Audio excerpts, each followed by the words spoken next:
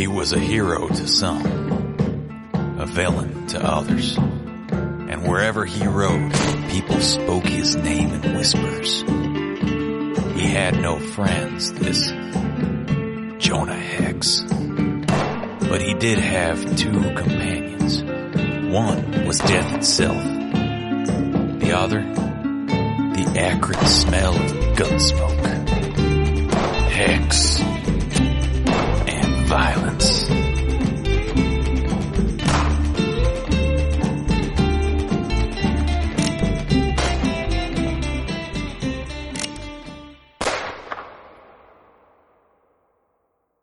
Oh boy, it's been a long time since we've done one of these episodes. And every single time we come back to the well, I realize how much I love Hex. Me too. Yeah. I mean, that's the thing is I think you always kind of go, oh, okay, I don't know, how much am I in the mood for this? And you're like, once you start, you're like, I'm really in the mood for this.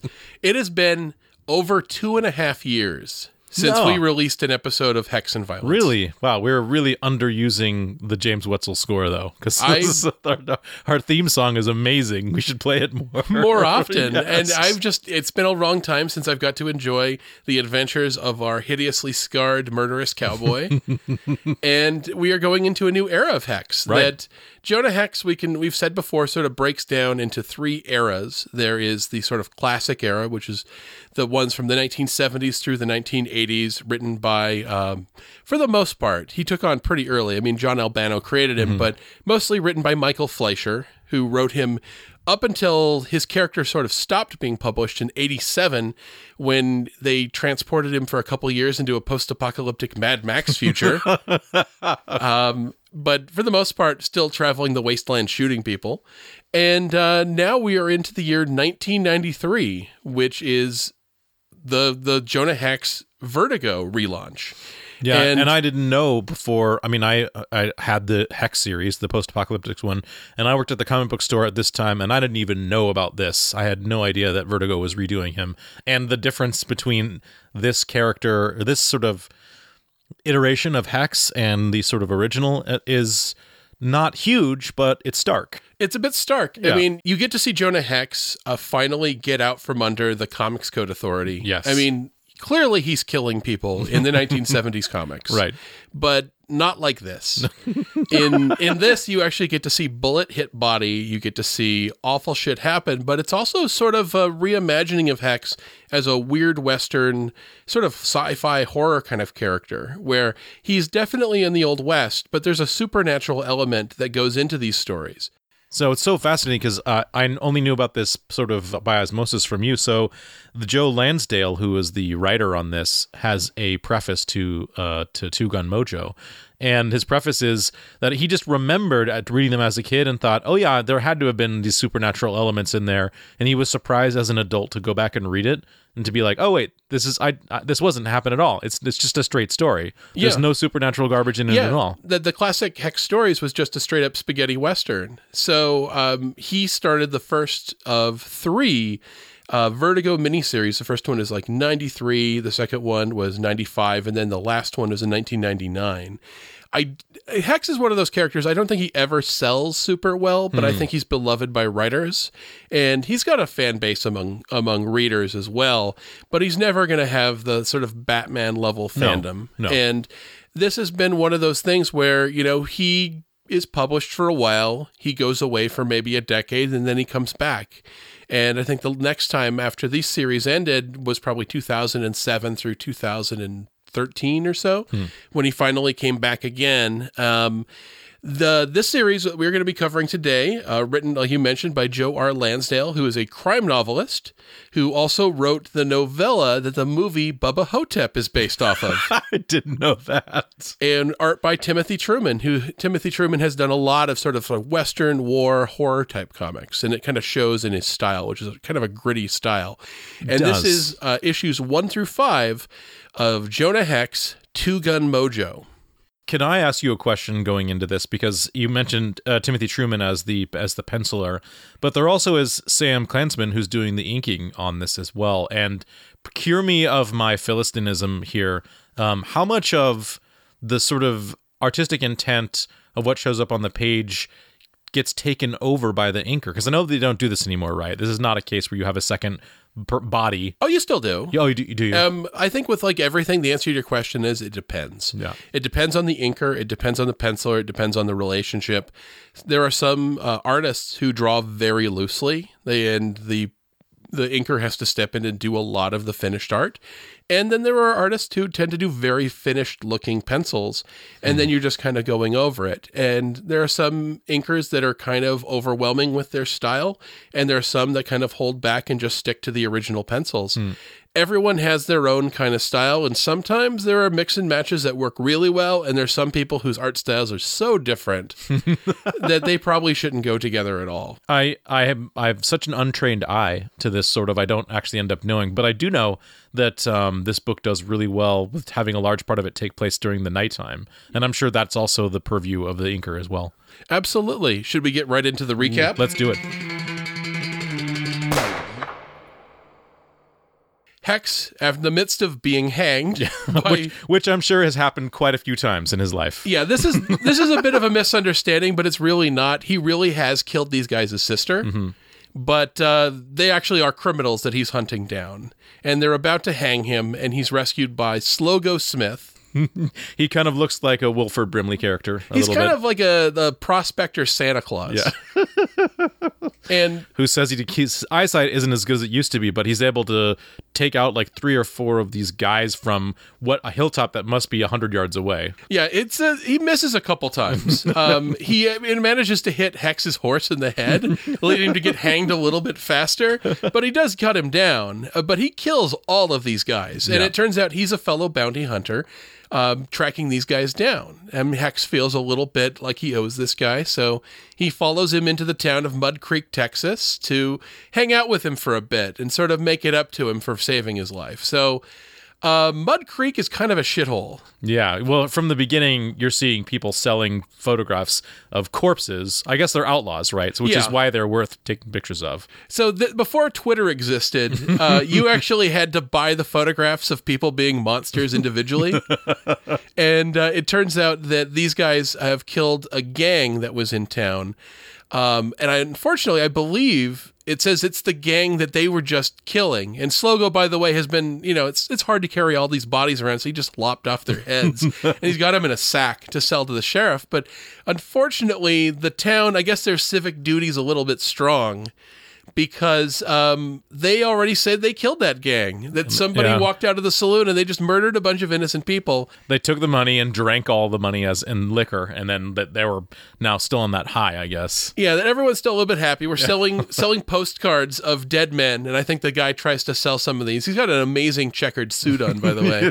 Tries to sell this to Hex, and Hex is like, I don't want it. And there's blood all over it. And he's like, well, what blood are you talking about? He's like, yourn if you don't leave me alone. It's pretty great. So they go into town, and now they're kind of stuck there for a few days because it's going to take a while for the sheriff to get this money together.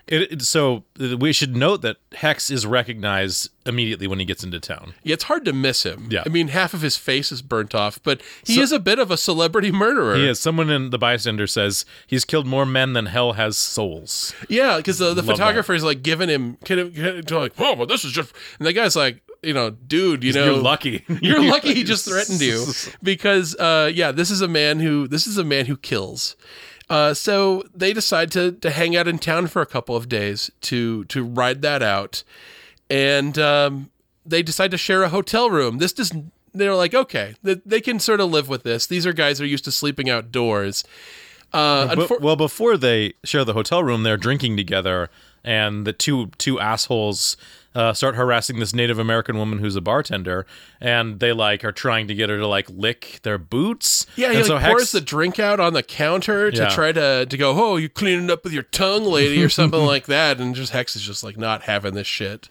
Which is funny because it's not like Hex's personal honor at all. He just intervenes because he doesn't like them being assholes. Yeah. And he forces them at gunpoint to lick each other's boots. Yes. Which is fucking fantastic. He just bashed one of them with the back of the head with a bottle. So it's these guys, honestly, in terms of Hex justice being dispensed, these guys got off easy. Yeah. And they're just, they're lucky to not be dead. So later, Hex and Slogo go to the town hotel and to sleep it off. He finds out really quickly that Slogo snores like a thunderstorm and tosses him out on his ass. And I love it. I just love the idea of this like Santa Claus man being thrown out of the hotel room in a union suit. It's this is that one part of where I noticed how the I don't know if it was the penciler or the inker that did this, where there are just these handwritten signs all over the place that are clearly afterthoughts, right, for the proprietors.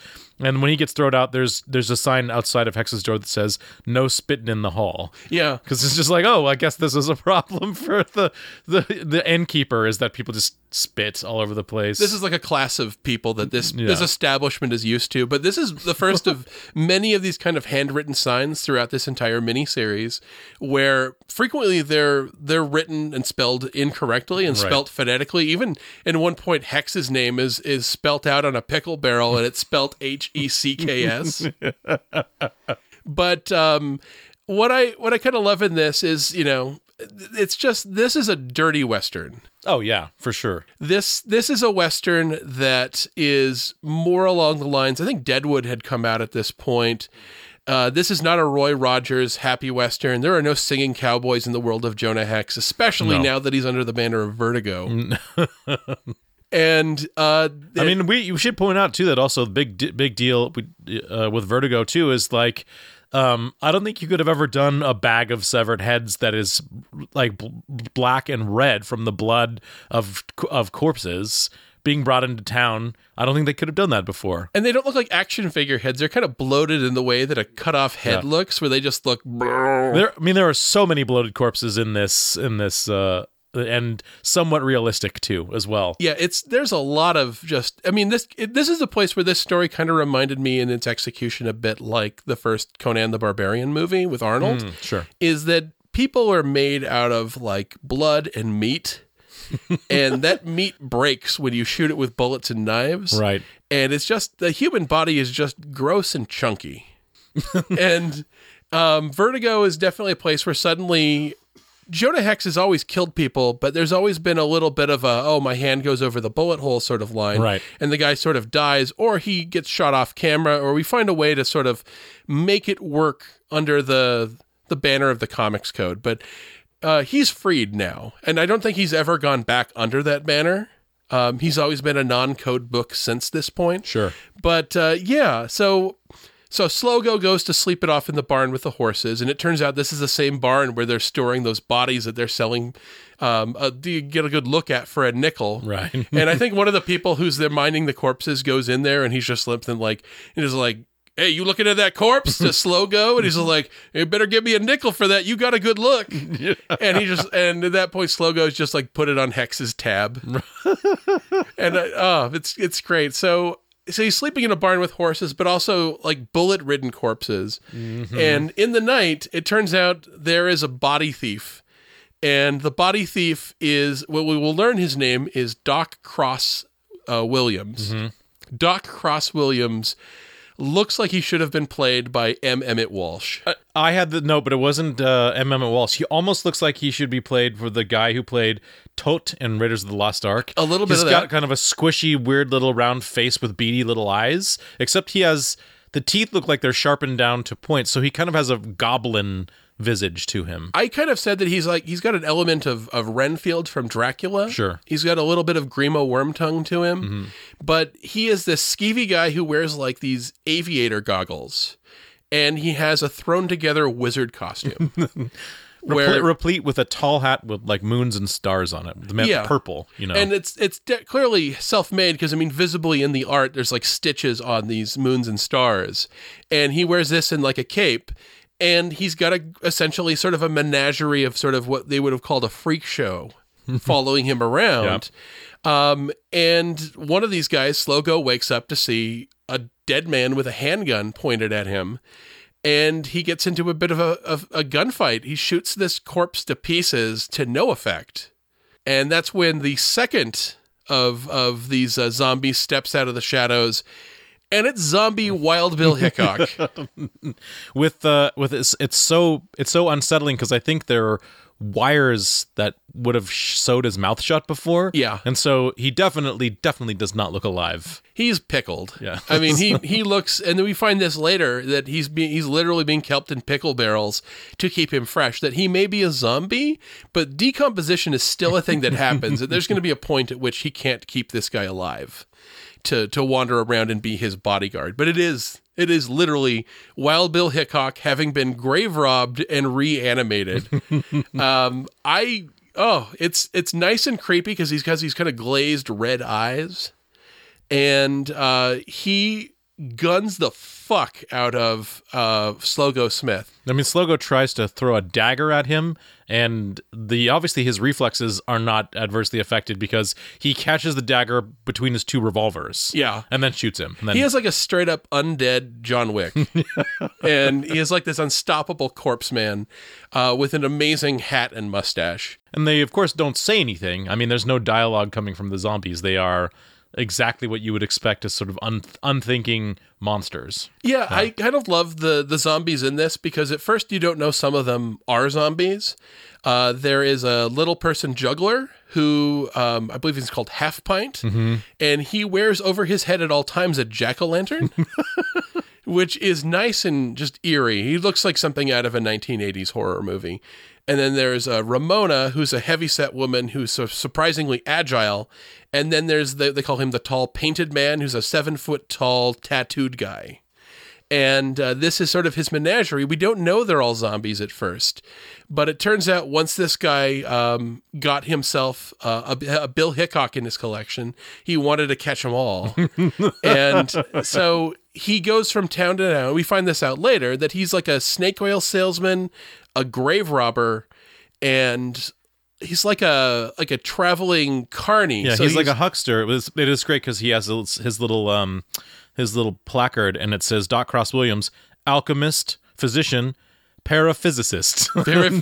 I just love that they included those three things. He's like a really skeevy Old West John Constantine, where there's a sense that he's probably gone all over the world and he's picked up. But did he say like he learned the trick of reanimating the dead in either Haiti or was it like Gladedale, Texas? He doesn't really remember which, but it was hot and sticky. So he's traveled around. Oh, and he's just used bits and pieces of all of this knowledge to throw together this serum or something, right? Yeah. And he travels around selling snake oil, putting on demonstrations with his various zombies who all have various talents, and stealing corpses and killing people. So Slogo's dead. Hex comes in, attempting to come to the rescue because shots have been fired. He takes a bullet to the fucking skull that nails him. It clearly glances off of his skull because it's not like he loses any brains. It's just. And this is the thing we find with Hex. And already we're kind of following a pattern that we've seen with Jonah Hex through his entirety, which is that he's nigh impossible to kill. Right. He's easy to beat the fuck out of, but he's impossible to kill. And if you're his friend or you show him kindness in any way, chances are you're going to eat a bullet. And we've seen that with Slogo Smith so far. Yeah, I love Slogo. And I think at that point, too, we have that moment after he comes to and Slogo is sort of dying of all these. God, he's got shot like 7 or 8 times. He says close to his dying breath, he's like, you owe them a nickel for me looking at them corpses. And he's like, you son of a bitch. It's also that the dialogue is great too because Slogo is trying to say his sort of his last words, and he's like, "Well, you remember me?" And he's like, "Probably not." He's like, "Well, what about when you're breaking wind?" And he's like, "Maybe I will." But I love it that the last thing he says is, "Will you shoot out their goddamn eyes for me, the people who killed me?" And Hex's response is, "I was going to do that anyways on account of they embarrassed me." So you knew it was already in his plan that they were that the people who shot him were going to get fucked. Yeah, that's the thing I noticed with Hex, and we see this too with the Native American bartender, is that it's always personal. He's not Batman. He's not going out looking for injustice to battle. injustice happens around him because the world of Jonah Hex is shit. There's almost this nihilistic quality to how awful human beings are. And this is the point where this story in particular too, but I guess you could say Jonah Hex in general, I can see some comparisons to Conan. Yeah. Where he's doing his own thing and horrible shit happens in front of him. And he has a tendency to side with the underdog. He has a tendency to side with the bullied. And if somebody is a fancy type, somebody who comes from inherited wealth, who has a big house, and who thinks that Jonah Hex is just some dumb hick that he can pay to do his dirty work, he frequently underestimates how smart and how capable Hex is. Mm-hmm. So there's a lot of that going on, and this felt kind of like a Conan story to some degree. Yeah, I'd say so. He still has the bit about him where he's not magnanimous.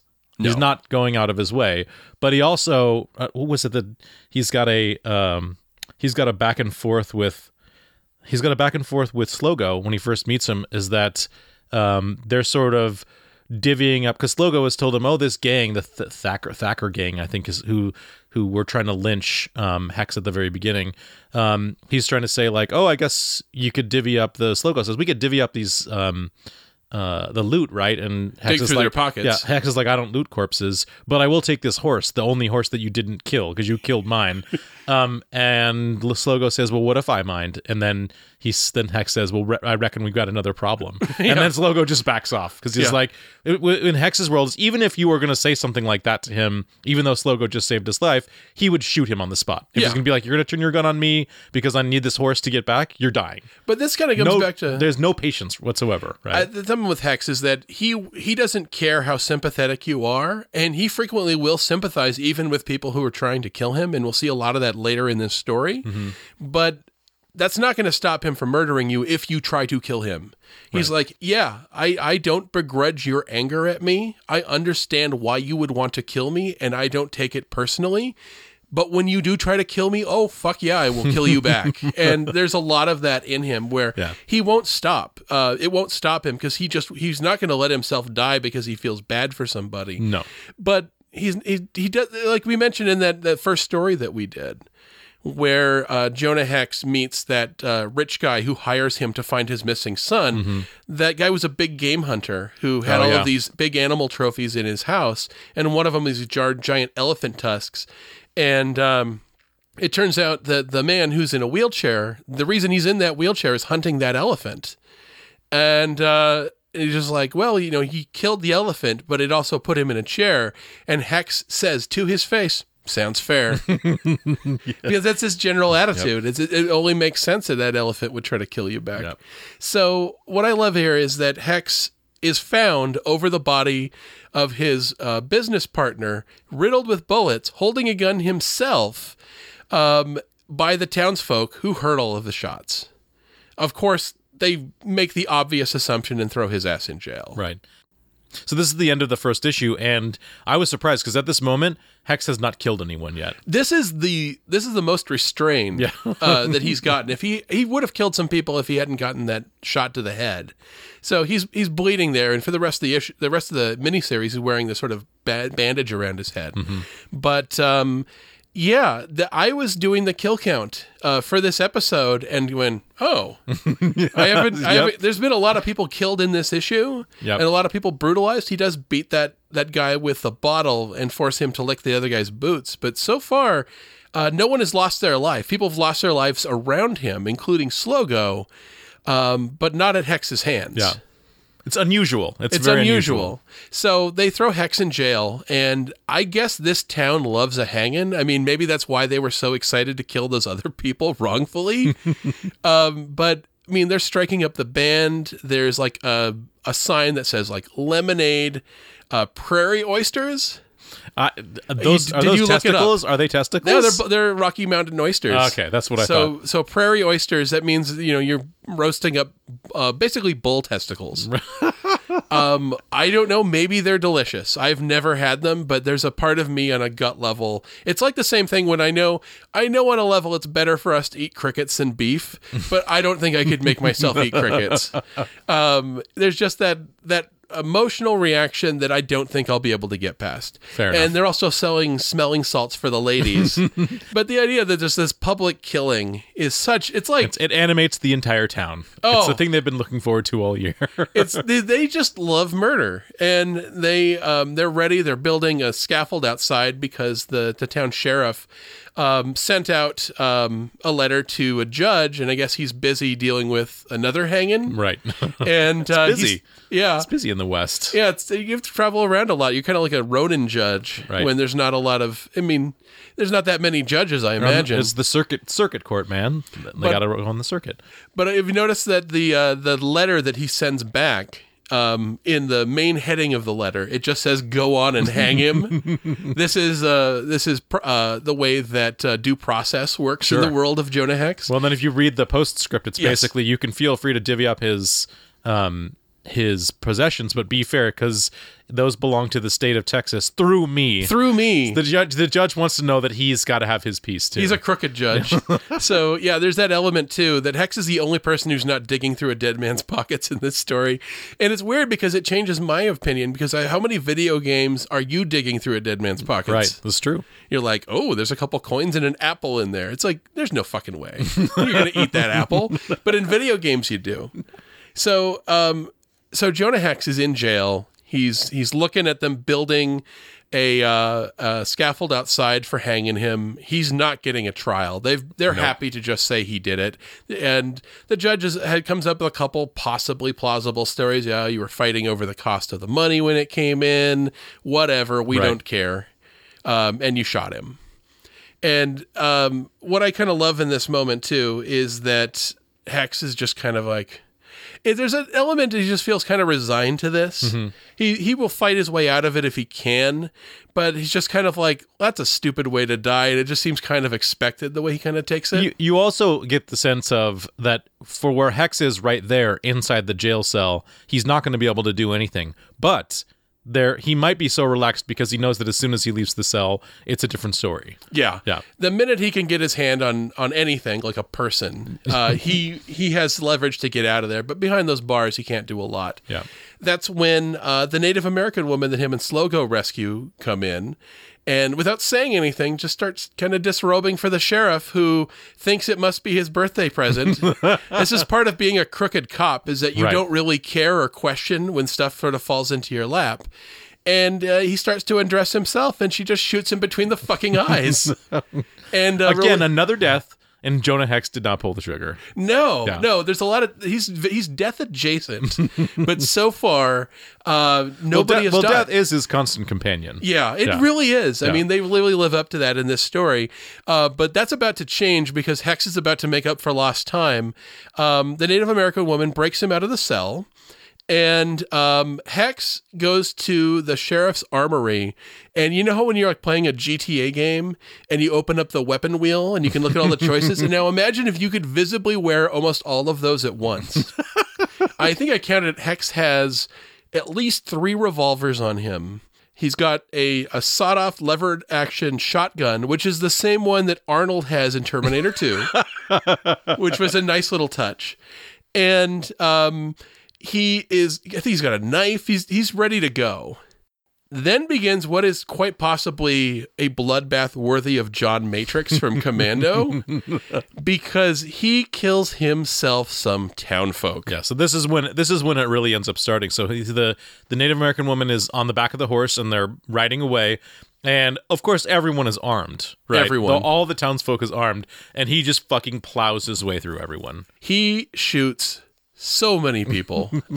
He is dual wielding the shotgun and one of the revolvers. He rides a guy down. He blasts a guy. There's a guy who gets shot in the dick, which is wonderful because people start opening fire, including the guy who was harassing the Native American woman before, who shoots at Hex, misses, hits an old woman. Yeah. And then they were like, hey, Hex killed that old woman. He killed grandma. Oh, God. He kills at least 5 people on his way out of town. The bartender from the saloon before shoots the Native American woman in the back while they're riding away.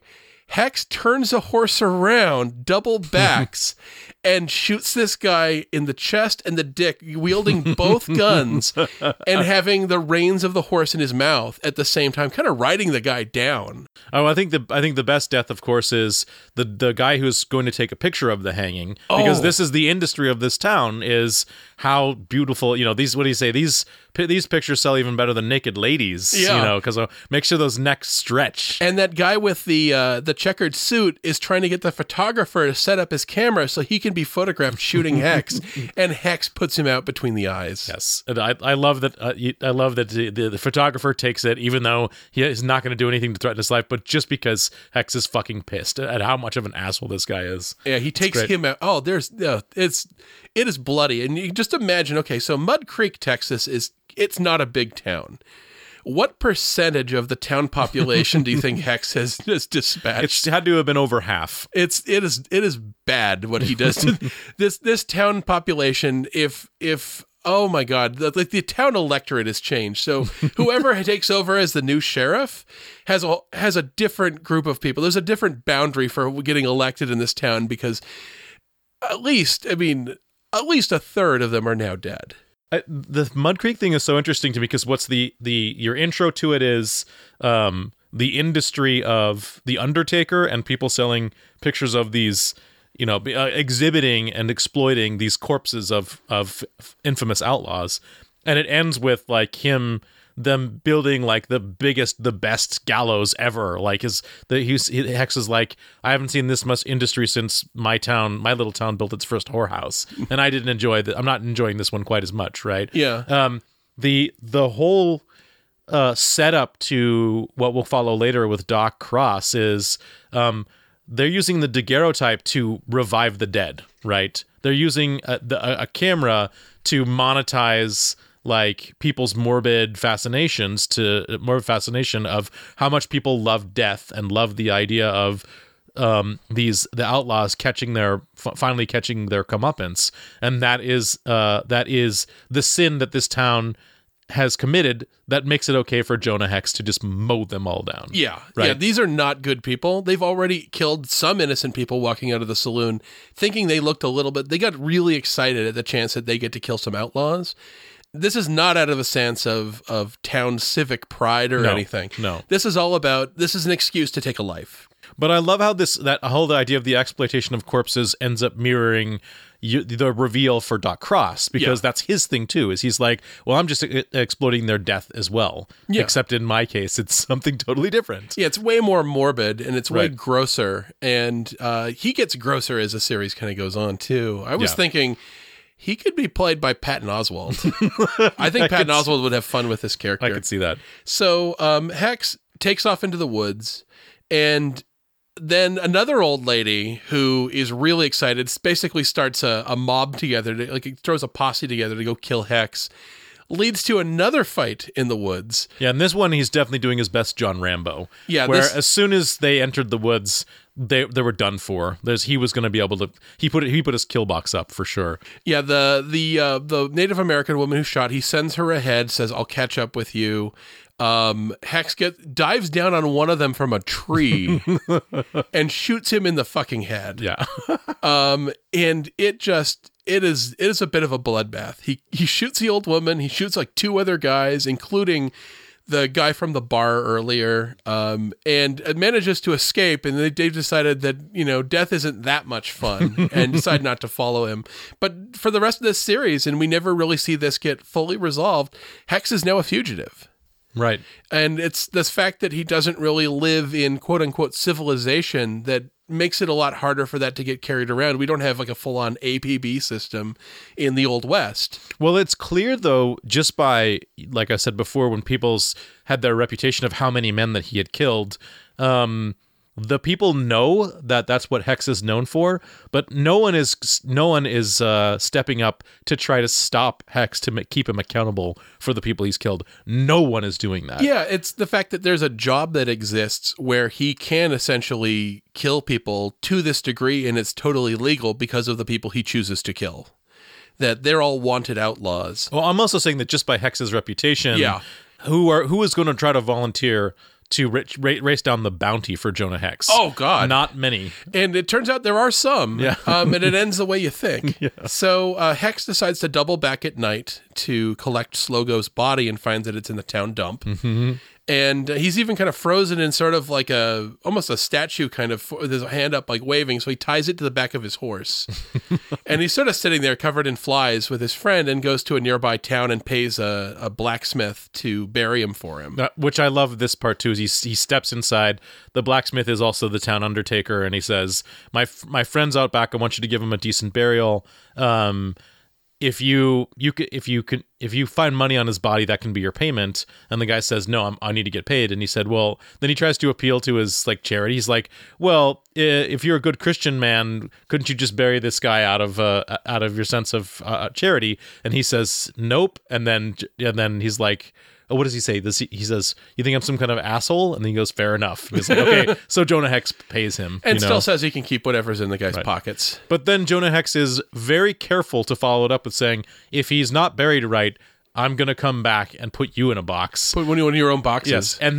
And then the sweat rolling down his face is like, this guy's not going to, he's not going to diverge at all. Yeah. Hex always has the air of violence about him. And it's sort of, he has the reputation. I mean, he's a bounty hunter, but people never welcome him as a hero because he's essentially like a legal serial killer to a lot of people.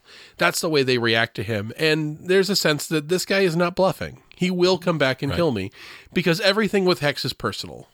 I think doesn't he go into the saloon to find the Undertaker, and immediately as he steps forward in the saloon, somebody calls him on his Confederate uniform, and he just punches him right in the face. And notice this guy's still wearing a Union outfit and stuff like that. And yeah, Hex always has it about him, and I think on some level we talked about this before with his Union his Confederate uniform. Is I think he wants people to give him shit. Mm-hmm. I mean, and we've said this before, that he's a lot like the Hound from Game of Thrones. That he's somebody who hates a lot about himself, knows that people hate and are afraid of him, and feels that he deserves it. So he's not going to give himself an easy out. I do kind of like the visual style of Hex in this miniseries. He's changed up a bit. He's less clean cut. His hair is longer. Mm-hmm. He has sort of a braid in his hair on one side. His jacket is much more raggedy than we're used to seeing. Yep. You do get the sense with his outfit that he has been shot at and fallen on the ground and dragged through the mud, and he's done his best to try to keep that jacket alive. Because obviously over a few years being chased out of towns and having to go slit people's throats in the middle of the night, that jacket is probably going to have gone away by now if he hadn't to take care of it. Yeah, it's something that's definitely something that he's made an effort to. And I think we said this before, there's a lot of the Inglourious Bastards element to Hex that he doesn't think he deserves to take his uniform off, sort of the Aldo the Apache kind of thing. Right. That he thinks, hey, I deserve to be hated immediately when I walk because I hate what I did. I hate what I was a part of. And he's really good at killing, but you get the impression he doesn't like that. I mean, I think the thing is he probably likes killing people, but he doesn't like that he likes it. Yeah. There's that part of him, he's really good at one thing. And I think he enjoys his work, but I think he hates himself for enjoying it. Yeah. So now with that taken care of, he's going to track down this cart that he saw taken out there with this wizard man in it, and follows him to, I think it's Lubbock, Texas, is the name of the nearby town, and he sees that it's Doc Cross Williams we talked about before. This is a guy he's putting on, not only selling, what is his good brown serum? Yes, yeah. And I like when all you can say about it is that it's brown. But he has these weird physical feats of all of the people in his menagerie of zombies, including how this large woman is like agile as a fox, and the tall, skinny, tattooed man can lift her up, and the juggling of this little person with the funny jack-o'-lantern helmet that he's always wearing. But it's just like, hey, they take the good brown serum and then they're just fit as a fiddle. Well, what the fascinating part is that Hex, like everyone else, is sort of entranced by this show. And when you're seeing Doc Cross's dialogue, it's in these crazy... The block type, the letterer had a lot of fun with this because he's doing these rhymes So Yeah. he's spit written, this guy. He's got some hypnotic sort of rhyming verse to try to sell his serum and this show, and he's got everyone sort of dazzled. And there's like little colored stars that separate the spit. They're like kerning some of the words apart from each other, and it looks crazy. So there's clearly like a song and a hypnotic song that's being drawn in. And even Hex at a certain point says, these guys are going to get my bullets, but I wouldn't mind buying me one of those. Buying me one of that. It works on him too. He says, like, if that stuff will really get rid of my piles, then I'll buy one of those. I'll still shoot him because I'm not no a thief. Yes, I'm no thief. So that part was fascinating because the there is clearly a magic power afoot by Doc Cross, and also like Hex is not immune to it. No, and he's more aware of it than other people. But I kind of love the fact that he's like, yeah, I could use one of those. He's still listening to a sales pitch. So he makes a note of that he's not going to just kill these people in the middle of town and draw the ire of a second group of villagers trying to murder him. So he follows them out of town, and he still hasn't seen the gunman that put down Slogo. Right. And it's only but watching it from a distance that he sees them pull Wild Bill Hickok out of a pickle barrel where he's being preserved and brought back to life. They pour this gunk down his throat. They chant some stuff over him, and he sits up and is there, standing guard over the camp. And Hex goes in to probably cut this dude's throat. So I've got my one note about the art here, which immediately when I saw it. So there's this whole page where you haven't seen the reveal yet. He's kind of sneaking into Doc Cross's tent, and there is a panel that takes up about 2/3 of the page, and it's Hex from head to about waist, and he's got his pistol up in the air, his revolver up in the air. And then the second, there's an even smaller panel inset over it where you're seeing his reaction, like seeing his eyes going wider. And when I saw those two panels, the first thing I thought was Duke Togo from Golgo 13. Oh. Because you probably have seen enough of it to know that there is this archetype of how you're looking at the villain while he's holding a gun, and it's Takao Saito's artwork, because he's the one who created that character, and he only draws that character now. That's even this guy in his 70s, where there's this. It's almost like a pinup, right? Yeah. Where there's this huge, beautifully drawn shot, and the gun is in frame with his head, and it's sort of kind of trying to make him more beautiful. And then you've got the reaction shot, which is the next panel, and he's even more like that archetypal action hero guy. And that just struck me as being like, he looks like Duke Togo right here. Yeah. He's like that awesome badass action guy with his gun, and the same that you can see sort of the debonair look on his face. Even though with Hex, half of it is grotesque. It's all melted. Yeah. Yeah, what I kind of love is that when he goes into the cart where Doc Cross Williams is sleeping, it's like everything is disturbing. Clearly, he fell asleep reading some Lord Byron, which I thought was kind of a neat little touch. Yeah. But he is sleeping in this bed that he has in there, but there's these two corpses that have been sort of hung from the ceiling and are sort of dangling there. I think these are the guys that he stole from Mud Creek. Yeah. That they're probably airing out so that he can get ready for the process of resurrecting them.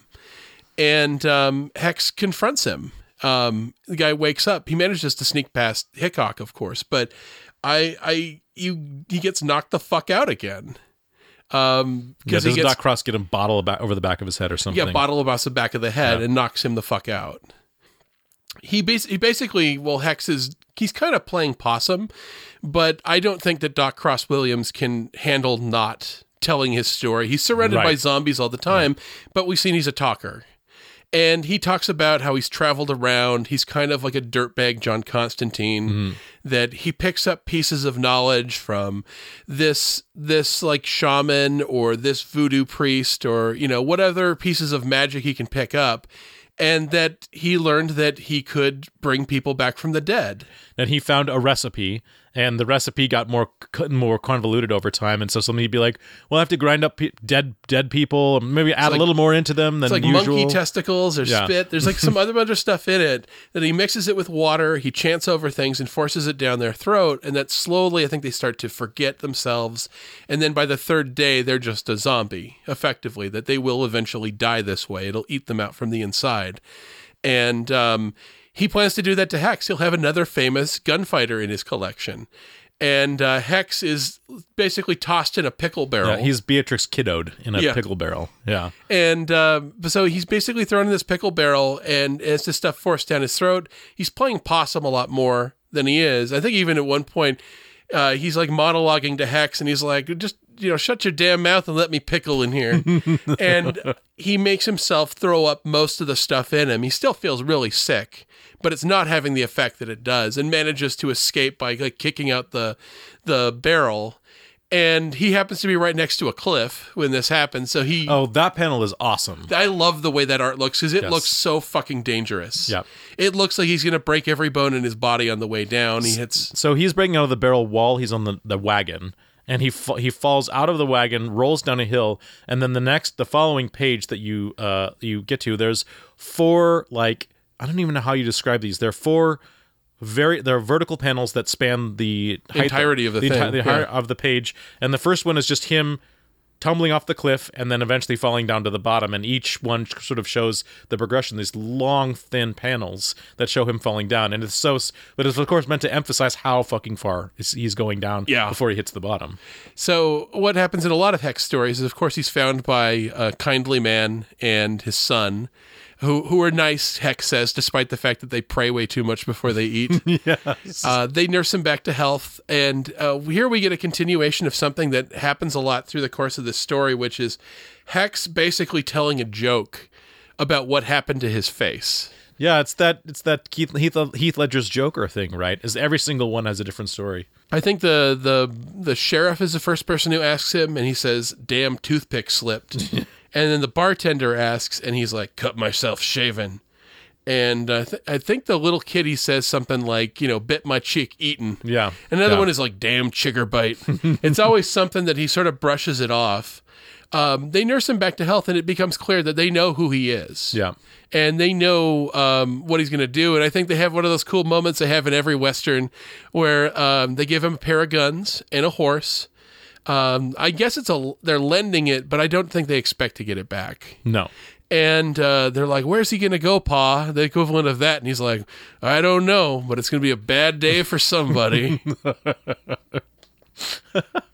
And it's somebody's going to get shot up, but he recognizes who he is. I get the impression there's kind of a Quaker vibe about them. Yeah.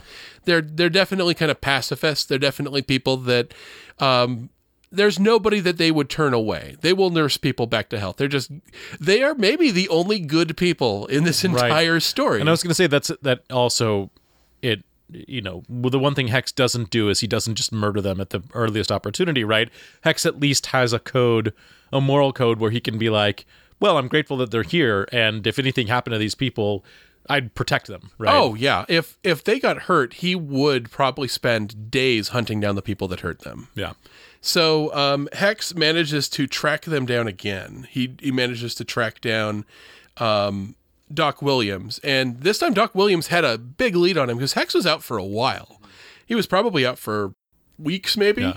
So what he's going around and looking for the posters, and that's how he's finding their trail is their posters that have like the Eye of Ra on them, The Doc Cross Williams, travel and show. Right.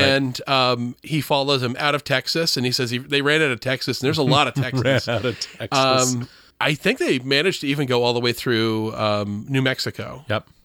And he's in the desert of the Southwest at this point. He's well beyond even towns for like the rest of this story. This is like the beginning of Back to the Future 3. That's where my brain goes. But this is like some serious Vasquez Rocks looking area. Right. And he comes across an Apache tribe killing a U.S. soldier. Torturing a U.S. soldier. Yeah. And he recognizes the tribe because Jonah Hex was raised by a different Apache tribe. And he kind of knows this one, and he says they always make a mess of it. It's sort of like they're not as good at torturing as I am, because these guys are kind of sloppy. And this is the part of the story where I'm probably the most uncomfortable. Yeah. The Native American characters, and this is the end, I always have a little bit of, maybe this is just inherent to the Western genre, but I would feel bad if I didn't bring this up. They don't really, aside from the woman that rescues him from jail, they don't really get any dialogue. Nope. They're just kind of attacking the soldiers. I mean, you do see at one point the people the Apaches who are attacking the soldiers, like you see the son of one of these guys, him basically saying goodbye to his father, going over the ridge, and then starting this attack. Yeah. So there's some humanity of like, well, this kid's going to be fatherless too. Like, it's going to be the cycle of his life. He's going up against Hex. Yeah. And this is the part, like I mentioned before, is that Jonah Hex actually does talk a bit about the tribe and stuff, and says, this is, they have every right to try to kill white people for everything that they've ever done to them. They have every fucking right to try to kill us. Now, I'm not going to not try to kill them back if they try to kill me. So Hex like straight up snipes the soldier to put him out of his misery while he's being tortured, and they take chase against him. He manages to kill a couple of them. They kill his horse. He kills one of them and steals his horse. That horse gets killed. And he manages to escape and sees where the U.S. Army, which had been escorting Doc Cross Williams and his menagerie of zombies across the desert, they kind of literally hold out in this giant dugout area, and they're basically under siege by the Apaches that are just attacking them. He ends up basically literally falling into their camp. Like, he drops his guns and just collapses down the hill and rolls into the hole that they're defending. And now he has to fight side by side with this murderous, like, psychopathic, like, conjurer, wizard, grave robber guy, a bunch of U.S. soldiers, and zombie Wild Bill Hickok, who is riddled with arrows. Yes, I love the idea of him just standing up like a robot and being shot with arrows, and him firing so much that the guns are empty and they're going click, click, click, and Jonah has to yell to them, you gotta load it. Yeah. You've gotta load the guns. That when you're a zombie, you're that much of an automaton that you'll do the one thing until you run out of it and you have to be told to reload your gun. But I just like click, click, click, click, and so he reloads it. We get to nighttime. That's how long this thing is going on. And Hex is like, they're not going to stop. I think the Apaches decide to kind of call it for a couple hours, and they're probably going to go back at nighttime because it's probably safer to attack. Hex has to remind them of being like, well, just because they've gone away for nighttime doesn't mean we're safe. Like they will come back when you least expect it. And he's like, oh, this happened to us before. The person who fell asleep was the first one to go. You know? Yeah. So Hex kind of, I guess another time you have another person who kind of, I wouldn't say friends, but he's on a friendly enough basis with Hex, the commander of these soldiers. The Sarge. Yeah, the Sarge. And he's just kind of telling him, hey, this is how this is going to go. And at nighttime, Doc Cross Williams just has enough of it, and he just kind of gets in the cart. They sort of force their way out of there. And while they're getting shot at, it's clear that his zombies are trying to fix the wagon. Mm-hmm. They get out of there and sort of force their way out under the cover of all the smoke. I can't imagine how many shots are being fired in this sequence. Right. But they fight their way out of it, and Hex basically has to escape with the commander under all the smoke and darkness. And the commander does not want to abandon his troops, but Hex is just like, there's nothing left you've got no command left. So he finds himself a horse and basically grabs him grabs Sarge to escape. Yeah, and then Sarge, of course, like everyone who rides behind Hex on a horse, terrible, gets shot in the ass. Yeah, he gets shot in the crack, and he says something like that. He says it feels like there's bees in him, and he dies. Hex eventually gets to the point that his horse is so exhausted from that, and he knows he's still being followed by the Apache. They're still coming out to kill him, and he manages to get the horse to run itself to death by using fire to make it stand up. Yeah. It eventually collapses. He cuts the horse's fucking throat and has to drink its blood. Yes. Hex will do whatever it takes to survive. This story gets real fucking ugly. Yeah. And he comes across Doc Williams. He finds him farther ahead, and Doc Williams, not being a very savvy guy, has made a campfire where he is so desperate to stay alive that he has now killed multiple zombies and is now cooking Ramona, the fat woman, over a fire.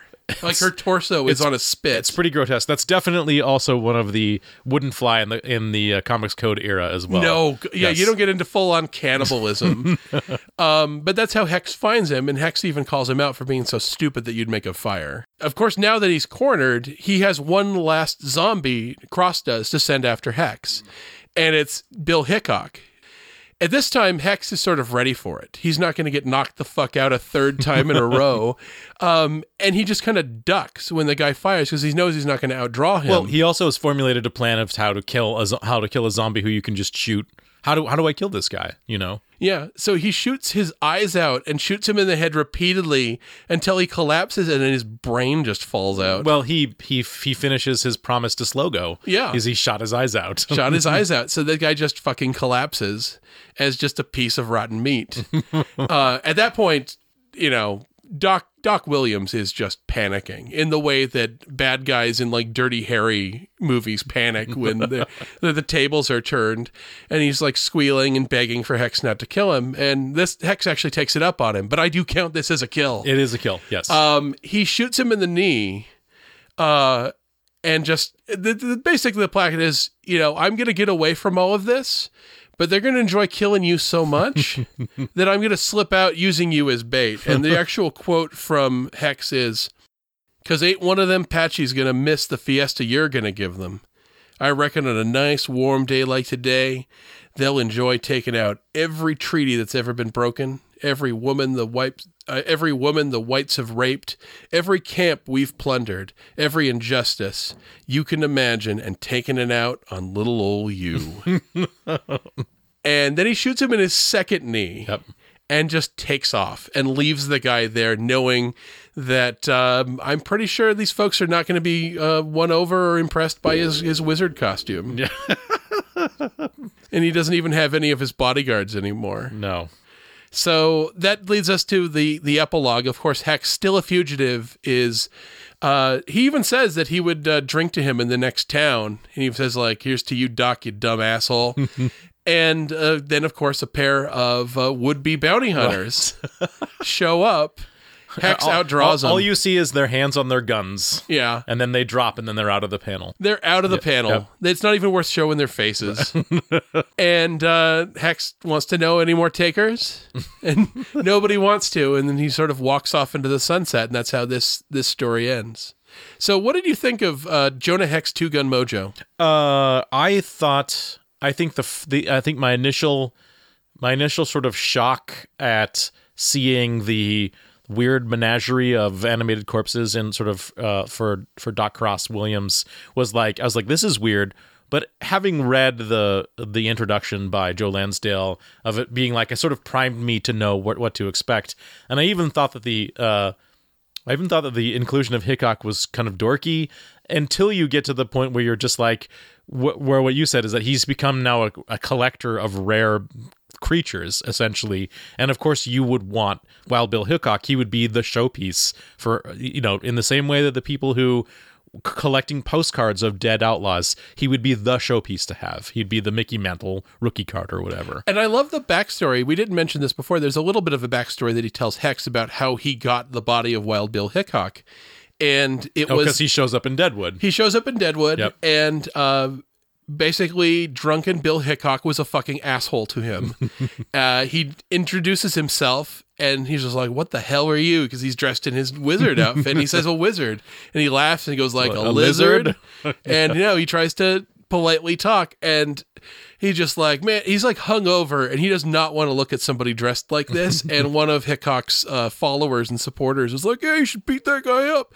So that guy like bullies him and throws him outside. So he plots his revenge, but before he can do anything, of course, Bill Hickok is killed at the card table. Mm-hmm. But he can still dig him up. Right. There was still enough juice left in him. He was still fresh enough that he could reanimate him, even if a lot of his brains are on that card table. I love the way that they bring in the sort of supernatural element is that Doc Cross's his methods are this bizarre like pastiche of lots of other things. Like he clearly mentions going for Haitian voodoo, and he's basically chanting to evil spirits too, like to elder gods or something, right? And then he's doing he's pissing into a mortar and pestle. You know, you're just like, what is this mishmash of whatever? And even he doesn't quite know why it works. He just keeps trying to improve the recipe of how to reanimate these corpses, and the inclusion of putting them in a pickle jar is like, well, I found out very quickly that the corpses start to stink, so I had to do the only thing I knew how. I put them in a pickle jar so they don't stink.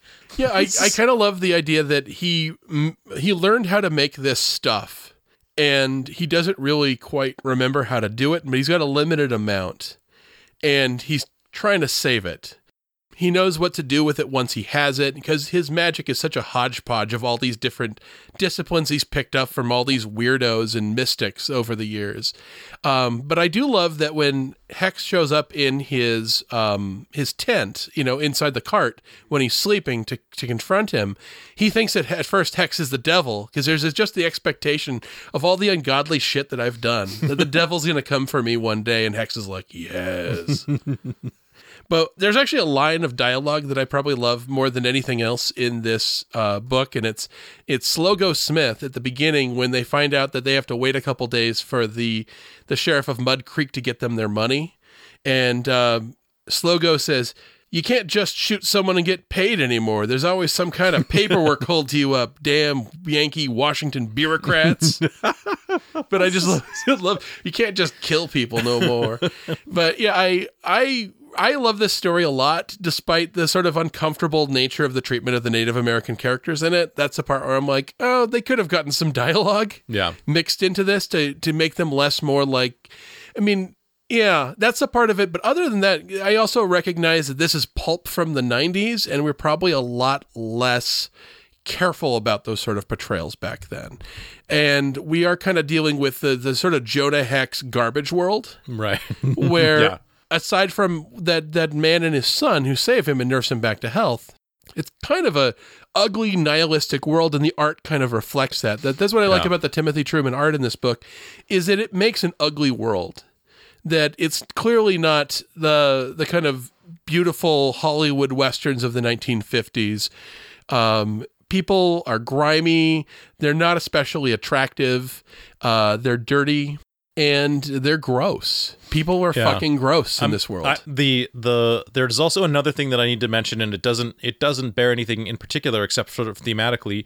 They decided to include some actual pictures, some actual daguerreotypes of, some of them are like a line of Indians, or some of them are maybe some of those original pictures where people did take pictures of dead bodies, that they're sort of peppered in some of the panel art in places where it's not strictly necessary for the story, but it gives you a little bit more of a visual sense of the world that Jonah Hex is supposed to take place in. And I thought that was such a weird choice, because how often do you ever have a comic book try to integrate real photographs of what it's trying to portray? It doesn't happen very often. It's not often, and I think it's a nice little touch. And I think it's those little kind of organic bits that aren't necessarily flattering. It's not just gross out humor. I want to clear that up. It feels a bit the way Game of Thrones can do that sometimes, where Game of Thrones is one of the few fantasy stories where somebody might be carrying a bedpan in it.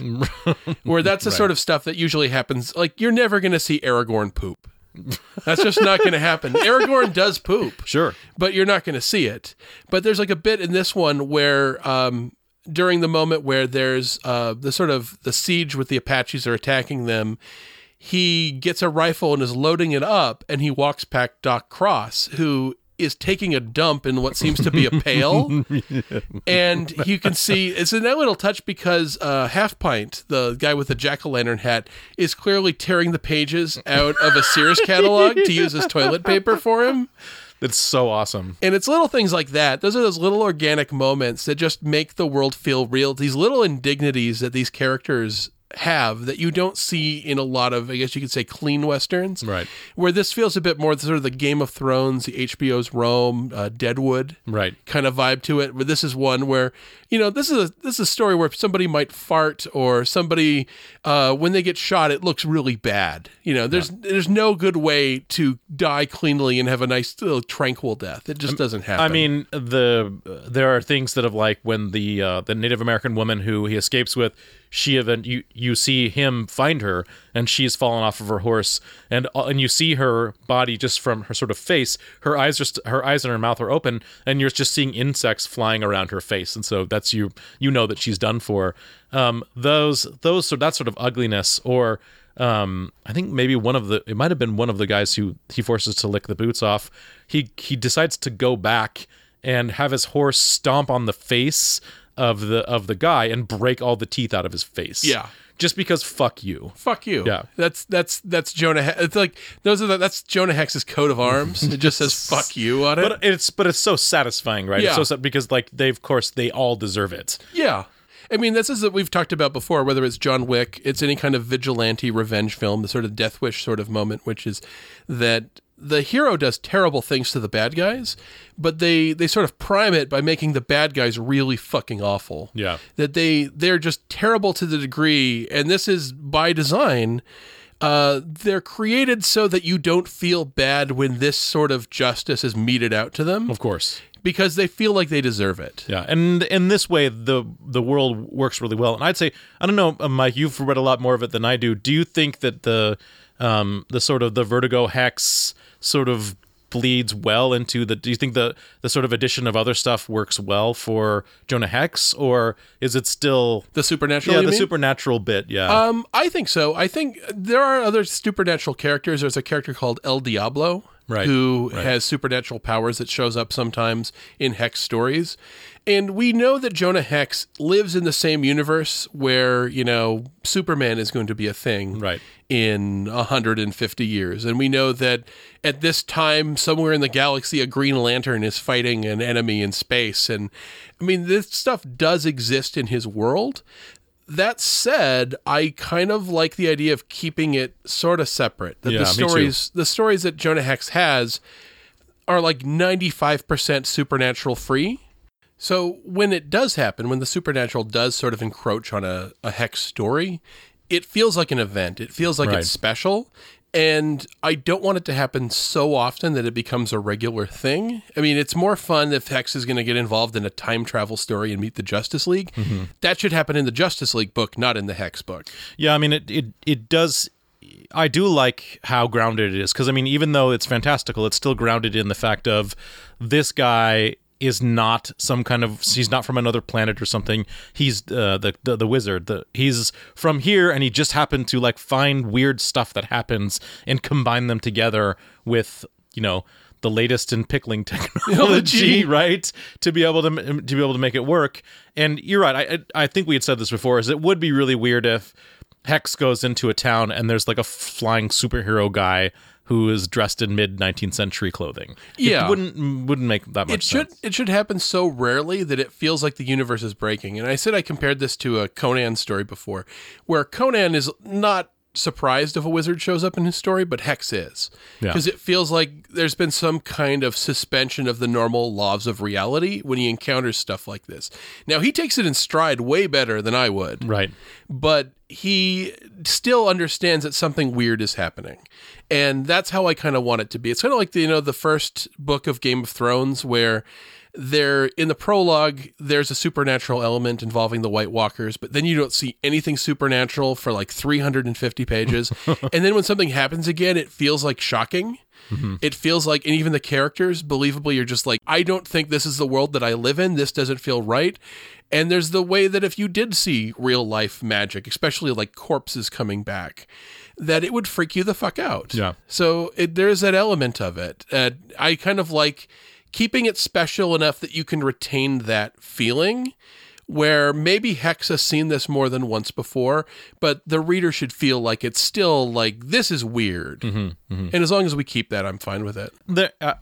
I'm definitely some props to the way that this comic works, is because obviously this integrates things that would come from horror comics into what's a traditional Western comic, and I think it does it pretty well. It does go off the rails, but where it ends up is somewhere that's not very mysterious. It doesn't end up with like Jonah Hex going into the underworld or whatever. No, he ends up in the middle of a fight in the desert. Yeah, it's a grounded kind of supernatural, where even the kind of magic isn't like Harry Potter, Doctor Strange magic.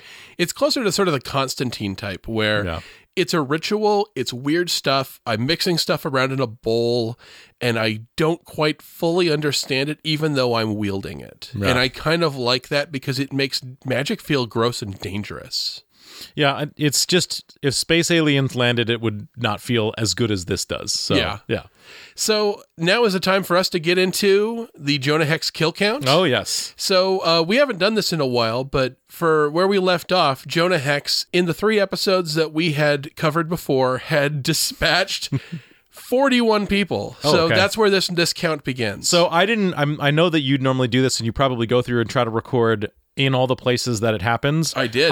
I just, you can see here, I just did chicken scratch marks, and my total was 22. Was that yours? I got 24. Okay, all right. Let's go through it. Okay, Yeah. so the first one that I got up in there, because, Hex, it took him a while to get rolling in this miniseries, but Yes. once he did, he made up for lost time.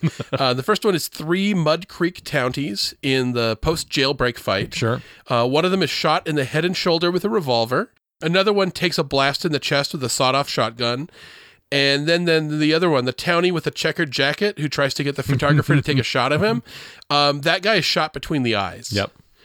Then we have the photographer who, when Hex is charging at him, tries to pull a Derringer on Hex, and Hex just shoots him in the chest with a revolver. Then there's the saloon owner who gets double blasted in the stomach and shot in the dick with both the revolver and the shotgun while being ridden down. That's my favorite kill in the miniseries. Yep. And then while he's being followed into the woods, there's 3 more Mud Creek Townies that get killed. There is one who gets shot in the head with a shotgun after Hex drops out of the tree at him. Then there's the old woman that gets shot in the stomach, and another guy who gets shot in the head with a revolver. Yep. Then we get one more townie who was earlier seen demeaning the Native American woman. He is shot through both of his eyes with the revolver and the shotgun, and then his head is ridden over. That's a good silver medal for kills in this one. Yep. Then we have the one bounty hunter in Lubbock, Texas, at the saloon who has the bounty poster for Hex. He's shot with a revolver. Then we have one soldier in New Mexico, the one who's being tortured by the Apaches, and Hex puts him down with a shot from the distance. This is a mercy kill, but he still took this guy's life. I see that. Then there's 5 Apache warriors. There's the 2 that were torturing the soldier. One more in the head with a revolver while he's fleeing on horseback. Another one while he's with a revolver while he's pinned down behind his dead horse and falling off a cliff. That guy's fallen from an overhead one. And then one more point blank in the face while he's stealing that guy's horse. Okay. During the siege, he kills 4 more Apache. Then finally, the zombified corpse of Wild Bill Hickok. Even though he's not truly alive, we should still count it. We still count it. He still fought that guy and shot him in the head multiple times, putting out his eyes and making his brain fall out. It might as well make a squish noise. It's so gross. And then finally, Doc Cross Williams, he shoots out both of his knees and leaves him for dead with the approaching Apache. Right. So even though he doesn't get the kill, and even if the Apaches ran away, he would die in the desert. So it's definitely his kill. We have precedent on this show that if he creates and orchestrates a scenario that gets somebody killed, that he gets credit for it. Yeah. If Hex hadn't been there, he'd still be alive. So I got 22. I think I missed a couple of the Apaches. Okay, and then the last 2 were the 2 bounty hunters at the end. Are those the 2 you missed? No, I think I missed a couple of the Apaches, I think. Okay, so altogether with all of those, that is 24 kills for this miniseries. That's huge. That is half of what an industrious serial killer manages. Wow, it takes decades. This is like somebody who's on the lam for a long time. And this is just a fortnight in Jonah Hex's story. Yeah, this is just one miniseries, one 5-issue miniseries. So if we add that to the kills, the 41 kills that we had previously from the first 3 episodes of this series, the confirmed kill count of Jonah Hex is now 65 people. 65 people that are dead because of Jonah Hex. I want to know when he crosses the John Matrix mark. Oh, because we should find out what that is. And I think we're pretty close to it. I think somebody did a kill count on Arnold. It's actually, I believe they're called the Oralnauts. Oh, yeah. Yeah, they've got a lot of great videos on YouTube. Check it out. Look up the Arnold Schwarzenegger kill count. There's 2 videos they have on this. There's just the kill count, and then there's a kill count with their commentary. Both of them are so worth watching. But the kill count on Commando wipes all of his other movies off. Of course, and it I does. think this is comparable to the amount of people killed by one character. Wow, Jonah Hex. So that was Hex and Vertigo. There's 2 more miniseries for us to check out later on. I mean, we've got a lot of space. We should not spend 2 years in between doing Hex and Violence. Yeah, let's try to get at least one of these in on a year. Sure. Because it's a lot of fun. It's fun to follow a murderous cowboy who is impossible to kill. I mean, when I was reading it through this time, I just finished rewatching Once Upon a Time in Hollywood, and I realized that you like the Jonah Hex character in similar ways why you like Cliff Booth. Yeah. Cliff Booth is Brad Pitt's character from Once Upon a Time in Hollywood, where Cliff Booth clearly lives in a different world, obviously. He's in a world where he can't just kill someone because he's annoyed, but Cliff Booth, if he has the opportunity to, he is going to murder you, and he's going to enjoy doing it. He is a death machine. It takes the right scenario to take the safety off of Cliff Booth. But I get that kind of vibe here. There's also a sense Cliff Booth has done some shit in his life. Yeah, someone said that Quentin Tarantino wanted to write an entire movie of what Cliff Booth did during the Second World War, and it sounds like it would be amazing. Yeah. Oh. So I want to thank you guys for joining us for the return of Hex and Violence. Oh, let's do more. Let's do more. And a special thank you to our Patreon episode sponsors. We now currently have 11 of them. Yes. Holy shit. It's awesome. Holy shit. So special thank you to Larry Brunswick, Margaret King, Tim Batson, Zuri Russell, Sterling Taylor, Tom the Belgian, Gus Lindgren, Jim Newman, Sinjin, David Gutierrez, and Calzone. Thank you so much, everybody. Thank you guys so much. We really appreciate your support. If you want to become a Patreon sponsor, check us out on patreon.com/Radio versus the Martians or on our website at radioversusthemartians.com. There's going to be a link to our Patreon on there. Please check it out. If you sign up for even just $1 a month to support us, you have access to all sorts of original episodes that are only available on Patreon. And we did a whole hell of a lot more of them in 2019 than we'd done in any previous year. So. Oh, yeah, it was a marathon at the end. Yeah. So please go check those out. We appreciate your support, all of you. We love you to death. And until then, we will catch you guys next month. Bye-bye. Hex and Violence is a production of Radio vs. the Martians and is hosted by Mike Gillis and Casey Dorn. This podcast is recorded in beautiful Val Verde in Seattle, Washington. Our chief engineer is Casey Dorn, and our editor is Mike Gillis. Our original theme music was written and performed by James Wetzel, with opening narration by Dan Lombardo. Special thanks to Sam Mulvey, Rob Kelly, James Wetzel, Paul Rue, Tobiah Panshin, Scott Kramer, Kyle Hepworth, and Dan Lombardo. Please take the time to rate and review our show on iTunes and Stitcher, and follow us on Facebook and Twitter. And if you'd like to support the show financially, please consider becoming one of our Patreon subscribers. Even just $1 a month gives you access to exclusive episodes. And you can always find us online at radioversusthemartians.com.